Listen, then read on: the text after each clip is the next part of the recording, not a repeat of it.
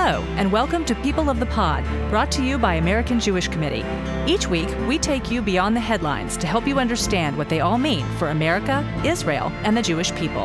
I'm your host, Manya Brashear Pashman.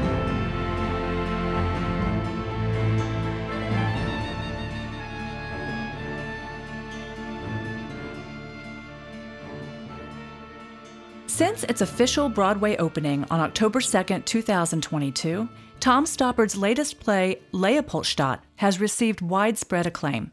One of the hottest tickets in town, it has been extended through July 2023. The drama follows multiple generations of a Viennese Jewish family over half a century, beginning in 1899, through the Holocaust and beyond. The fictional family in the story is based on Stoppard's own. When he was in his 50s, the playwright learned that he was Jewish and had lost his grandparents and many other family members in the Shoah. With us now to discuss his role in the play is actor David Krumholtz, who plays Hermann Merz, the tragic patriarch of this fictional family who has converted to Catholicism for purposes of social and professional mobility, but discovers in the end it's to no avail. David, welcome to People of the Pod. Thank you so much. Thanks for having me.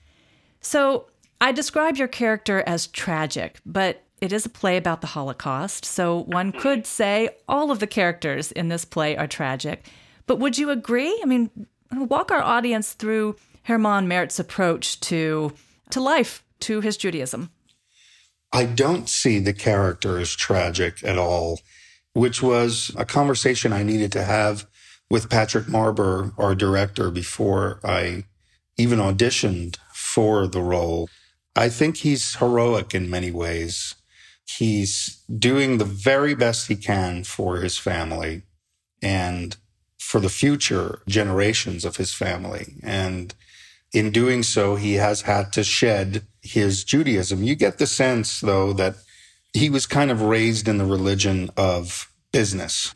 He inherited this textile factory from his father, and his father did very well. It seems to me that he was groomed, my character, Hermann, was groomed to take over and bring it to great success, build it farther than his father could have ever imagined, for the sake of his family and for the sake of future generations. Certainly, converting to Catholicism in late 19th century Austria was one of the ways to do that. He wasn't labeled anymore. It opened up channels that he probably would have had a harder time getting in on.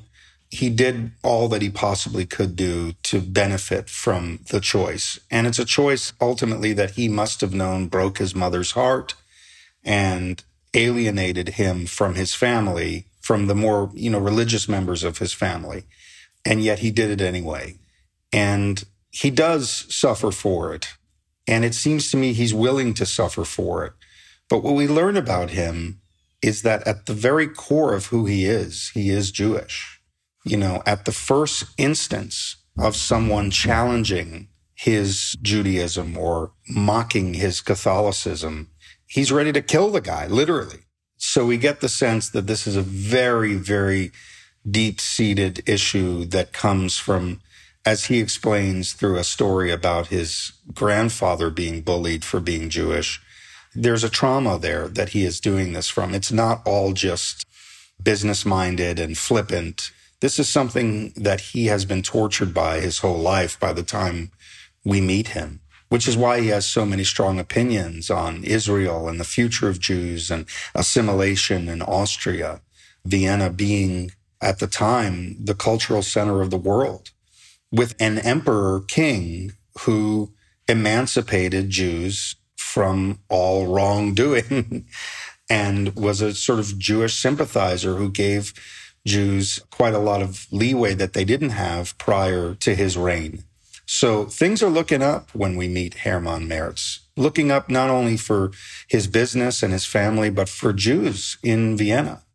I think he has every right to feel positively about the future, think positively about the future, and not want to move his entire family to the middle of the desert. He's righteous in that indignation. And sadly, time tells a different story. The next, 40 years of his life teach him that his ideals and his hopes for the future were obsolete or were futile. And that's the tragedy of the story of Hermann Merz. But I don't view him as a tragic figure. But what you're referring to, there's a kind of an ongoing debate through the play between Ludwig, his brother-in-law, if I'm not mistaken, and Hermann. And that debate is, they debate about assimilation, what the definition of assimilation is. Ludwig says assimilation doesn't mean to stop being a Jew.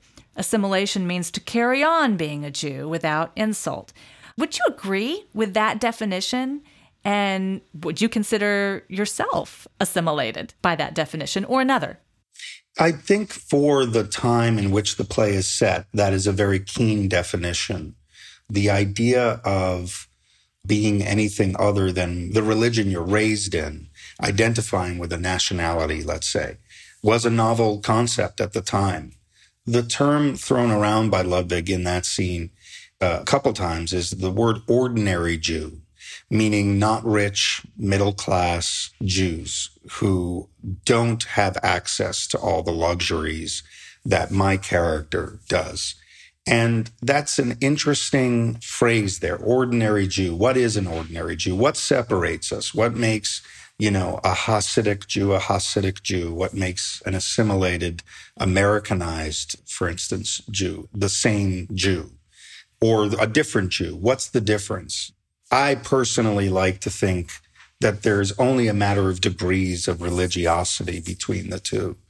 And that I would hope that as appreciative as I am, as an assimilated, Americanized Jew, as appreciative as I am of the Hasidic community, of the religiosity, of the ultra-Orthodox community, the Orthodox community, that those communities would be as appreciative of me, that there'd be no sort of judging, especially at this point, 80 years past a genocide that we all suffered through, where it didn't matter how religious you were. At the end of the day, all that mattered was what was on your birth certificate.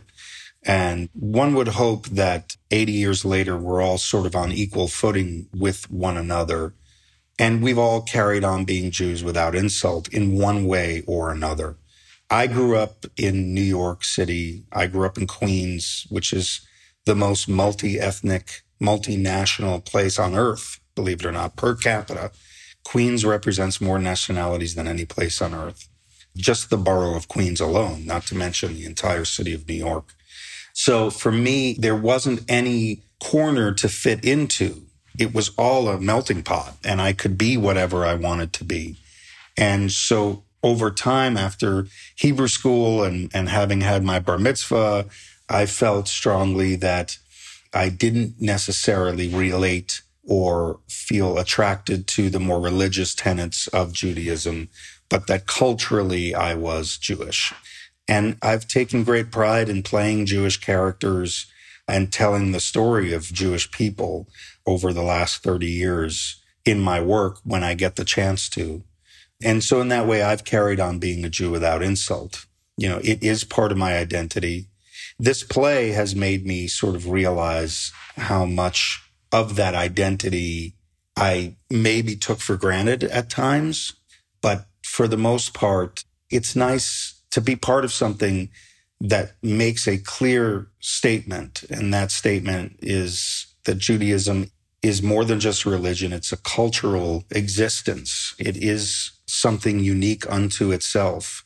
And there's a lot to be proud of. There's a lot of amazing history to be cherished and celebrated, and to be celebrated as well. So how did you find your way to Leopoldstadt? And I will follow that up with a question of how have you found your way to your Jewish heritage, kind of discovering what you might have taken for granted through Leopoldstadt? Patrick Marber, the director of Leopoldstadt, had his sights set on me. It flabbergasted me, to be honest. I haven't done a stitch of theater in 30 years. I'm not your sort of prototype for the role on paper. And yet he was enamored with my work and sensed that it would all pan out nicely. And so I don't look a gift horse in the mouth. So I took the opportunity. My father would have loved this play. My father was a deeply devout Jewish culturalist at heart. You know, he grew up in the Lower East Side of Manhattan. He was surrounded by Jewish people. His upbringing was surrounded by old world Jews who had settled in America prior to the war and Jewish survivors of the Holocaust who had just come back. That was his reality growing up as a kid in New York. And so these themes were an obsession for him his whole life. So I thought, well, one way to connect was to evoke the memory of my father. And so I did that. And in doing so, I came to some pretty tough realizations. One being that my father was quite frustrated with me and how I sort of abandoned the religion early on in my life. There comes a time, I think, in a lot of people's lives where they question the existence of God. They question the existence of biblical history. And that was happening to me. And it frustrated my father a great deal because he had a tremendous amount of faith. And it's only recently that I've had to take on quite a bit of faith in my life now that I'm a father, and being an actor is a leap of faith. You know, it took me a long time to realize that. I just know from doing this play that it would have made my father very, very proud. And that if he could tell a story, this is the story he would tell. And so for me, rediscovering my Judaism through this story as a tribute to his life is sort of the formula for success and for me finding a greater pride in being Jewish than perhaps I've ever had before. That's beautiful. I'm curious, this was not a typical role for you, and you hadn't done a stitch of theater for 30 years.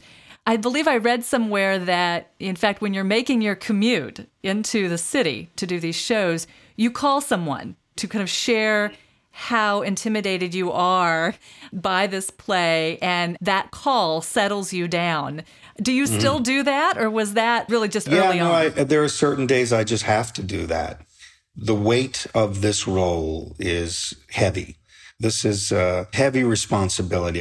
In many ways, the role of Hermann kind of, along with other roles in the play, but he's one of the anchors of this ship that is sailing to great success on Broadway, and that's not lost on me. And when I walk out of the theater at night and get teary-eyed thank yous from our patrons who clearly have been deeply impacted by what they've just seen, it's not lost on me. And so, yes, you know, little old me on the way in my car to the city has to sometimes call anyone, but typically my family, someone in my family, and just sort of say, hey, this is quite a mountain to climb and I'm hanging in here. But there are moments certainly where the pressure is enormous and I feel unworthy of the glory of playing this role. It's just part of who I am. It's what motivates me. You know, it's that those feelings of insecurity actually motivate a great performance, or what I hope is a great performance.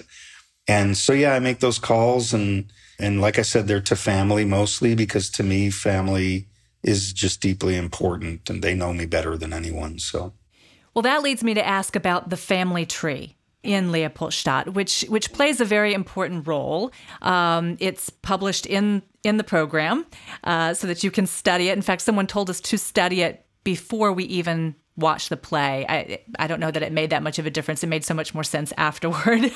But there are, I believe, 31 characters in Leopoldstadt. Yes, is that right? I believe so. Yes. 24 of them are members of this extended family. And even in the play, there's a reference to how confusing that family tree can be. Why? What's the point of that kind of complicated, many branches of that family tree? Well, it's a stroke of brilliance by Tom Stoppard, who's written quite a few pieces that are strokes of brilliance. It's purposeful. It's so that at the end of the play, when your frustration mounts at not knowing exactly who every character is. There's so many characters and how they're related to each other. When that frustration mounts, you can equate that frustration with the fact that each one of those people, each one of those characters' individualism didn't matter. At the end of the day, they were killed for being something they couldn't help but be. They were killed for being Jewish. It didn't matter what their hopes were, what their dreams were, what their aspirations were. It didn't matter whose sons had mothers and whose mothers had sons. None of it mattered. There's so much finality in death. And at the end of the play, we get a sense of that finality, that there is no coming back. There's only memory. There's only memory. And memory, for as impactful as memory can be at times, is also a thinly veiled representation of the real person. And so when our audiences walk out of the theater going, I didn't get to know that character, I didn't get to know that character, you knew as much as they knew about themselves before they were killed, before their life ended. The frustration you feel is the frustration of generations worth of Jewish families that lost their loved ones. And that's the point. You talk a lot about walking out of the theater and how you encounter audience members. My husband and I walked out of the theater and we kind of stood off to the side, just really in stunned silence. We were still processing everything we had just watched and heard. And these two ladies came by and they were taking smiling selfies outside right by the poster. And my husband and I were like, did you just see the same play that we saw? We were kind of shocked that I'm sure it was their, maybe first time on Broadway. And, this was a Tom Stoppard play. It's exciting. But we were so kind of emotionally drained. Yeah, we've been told by a lot of audience that they're not prepared to clap for us when we take our bows, that the ending of the play is so deeply tragic and so stunning that suddenly there are these actors on stage taking their bows and our crowds aren't quite ready to process the difference between what they just saw and reality, the difference between 1900 and 2023. And we feel it as well. We are, as a cast, somewhat desensitized to the trauma of the play. But during our rehearsals and during our first couple weeks of runs, we all had a very, very, very difficult time processing the more depressing aspects of the play. There were countless tears shed. It was amazing for us to bond over something that we all clearly felt so moved by. So we're not surprised. We often have to remind ourselves, this is the first time these people are seeing this show, and how it felt the first time we read it, or how it felt the first time we heard it out loud, or how it felt the first time we got it up on its feet and looked into each other's eyes and performed it. We have to remind ourselves of how deeply impactful the show is. And it doesn't take much, because at the end of most performances, we hear audible weeping in the crowd, and we see it in the eyes of people standing to give us an ovation. And, you always strive as an actor or an artist of any sort to do relevant work. So much of the work you do in between relevant work is done for whatever reasons, whether it be to make a living or to, cement some future for yourself or whatever. And then once in a while, very rarely do you get to do something that is truly timeless, if you will. And that's what I believe about this play. It's timeless in its impact. It tells the story of humanity in a very unique time. It's historical. And so the pride we all feel is just incredibly palpable. And you should. It really, it is truly incredible. I also want to ask you how you've changed your behavior, what you have done, if anything, as a result of being part of this play. This is a very small thing I shared with you before we started recording. One of the lines during that comedic scene, actually, really pierced me, and that was when the grandmother is looking through the photo album. She says, well, here's a couple waving goodbye, but who are they? It's like a second death to lose your name in a family photo album. And I immediately burst into tears. and came home and started writing names on the back of photos in our family photo album because I realized, oh my goodness, what truth that line delivered. Well, yeah, I think, that theme of that desperation of clinging to memory desperately is made all the more impactful when you realize that lives were meaninglessly lost. When tragedy strikes, memory both takes on more and less meaning because you're clinging so desperately to it, because you've lost something that you felt wasn't complete, and you're completing it in your memory, if you will. And yet, it's just a memory. It's as simple as a memory. It exists here, maybe in your heart, but there's no tangible proof that that person existed any longer. Again, it's Tom Stoppard hitting you over the head with a very, very bleak truth about the nature of murder, of genocide, about the robbing of individuality, about the discounting of a person's dreams, of a person's hopes, of a person's family, of people's reliance on each other, dependence on each other, just wiping people out. There's a general sort of blanket of death. That memory becomes a more desperate thing. It's haunting.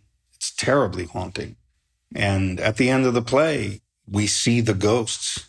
What we essentially see live in the flesh is the new family photo album filled with people that we just hope we can remember. And if we can't, then, well, that's even more tragic. Do you do anything different? Do you talk to your children differently about your Jewish traditions, history? I grew up incredibly frustrated by racism because as I'm in my mid-40s, my generation grew up with the stories and the harrowing sort of, the wagging your, be careful, you never know, this could happen again. I could touch and feel my great-grandmother. I could see the tears in her eyes in recalling her memories. She lost 11 brothers and sisters in the Holocaust. And so I could see it. My kids can't. My kids don't have any. So for me, it's just important. I debated, my daughter's 8. This is heavy fare for an 8-year-old. And I debated whether or not it was important that she see the play. I don't want to hurt her. I don't want to scare her. And at the same time, it's important that she knows and that the message is delivered by me.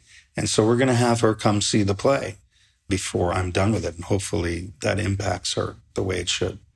That's a wonderful point. I wrestle every day with how much to share with my children. Because, yes, you don't want to scare them because you don't want them to run away from their Jewish traditions and heritage either out of fear. I'm really grateful to the rabbi at our synagogue who every Shabbat during the Mourner's Kaddish will share the 6 names of the 6 million killed. And my children will often look up at me when he mentions the name and age of a child that was killed during the Holocaust. It highlights the importance of remembering, but doing so in a safe space, in a community, in a sacred space, where we're all together, illustrating we all survived, but it's important to remember those who didn't. When are you done with Leopoldstadt? I'm done March 12th. The play is going through, as of right now, it's extended through July 2nd. It may extend again. Another wonderful actor is going to come in and take my place. I can't tell you who that is yet, but I will have done 6 months, something like 175 performances. For me is plenty. This is a hard play to live through and live in. I'm going to take my leave, but it's been transformative and the role of my life. For someone to, like Patrick Marber and Tom Stoppard, Sonia Friedman, to have believed in me to the extent that they did, to take on such a huge responsibility just means the world. And hopefully I can take that with me through to the next important job. Why is it important for people to see this play now? We live in a time, unfortunately or fortunately, where we can openly communicate our deepest, darkest feelings to one another. Sometimes those feelings are feelings of hatred. Sometimes those feelings are ignorant feelings of hatred that are blanket generalizations based on small experiences that people may have had. People tend to use social media, for instance, to make things a lot bigger than they are. And so something like a man with 11 million followers saying something anti-Semitic can snowball very, very quickly into this kind of real world danger that the show presents that actually happened not too long ago. And so it's very important that now that people of all races, religions, creeds, this could happen to anyone. As Jews, we have to make sense of what happened to us. Part of making sense of what happened to us, I believe, is telling the story in order to warn not only our own people, but all minorities, all people, that this could happen again, that this actually happened, that humanity did this, that hate created murder, can create genocide. And it's our responsibility to pay the lesson we've learned from it forward, the painful lessons. It's easier to turn a blind eye or to say, well, that's just Jewish people's problem. The truth is it's a problem for all humanity. And so hopefully we're not playing to a bubble of people who need to see this, want to see this, or are Jewish enough to see it. And I think it has the power to be a play that's impactful for all people. And we've found that to be true thus far. It's a really clearly communicated olive branch in a way to say, hey, we went through this. We're telling you this could happen, and stay safe, be smart, and love one another before your time's up. Thank you so much, and thank you for joining us to talk about it today. All right, my pleasure. Thanks for having me. If you missed last week's episode, be sure to tune in for my conversation with Jeffrey Cohen, a survivor from the hostage crisis at the synagogue in Colleyville, Texas last year, and Bradley Orsini, a national security expert who shared with us some techniques and tactics for keeping our community safe. Thank you for listening. This episode is brought to you by AJC. Our producer is Atara Lakritz. Our sound engineer is TK Broderick. You can subscribe to People of the Pod on Apple Podcasts, Spotify, or Google Podcasts, or learn more at ajc.org/peopleofthepod. The views and opinions of our guests don't necessarily reflect the positions of AJC. We'd love to hear your views and opinions or your questions. You can reach us at peopleofthepod@ajc.org. If you've enjoyed this episode, please be sure to tell your friends, tag us on social media with #PeopleOfThePod, and hop on to Apple Podcasts to rate us and write a review to help more listeners find us. Tune in next week for another episode of People of the Pod.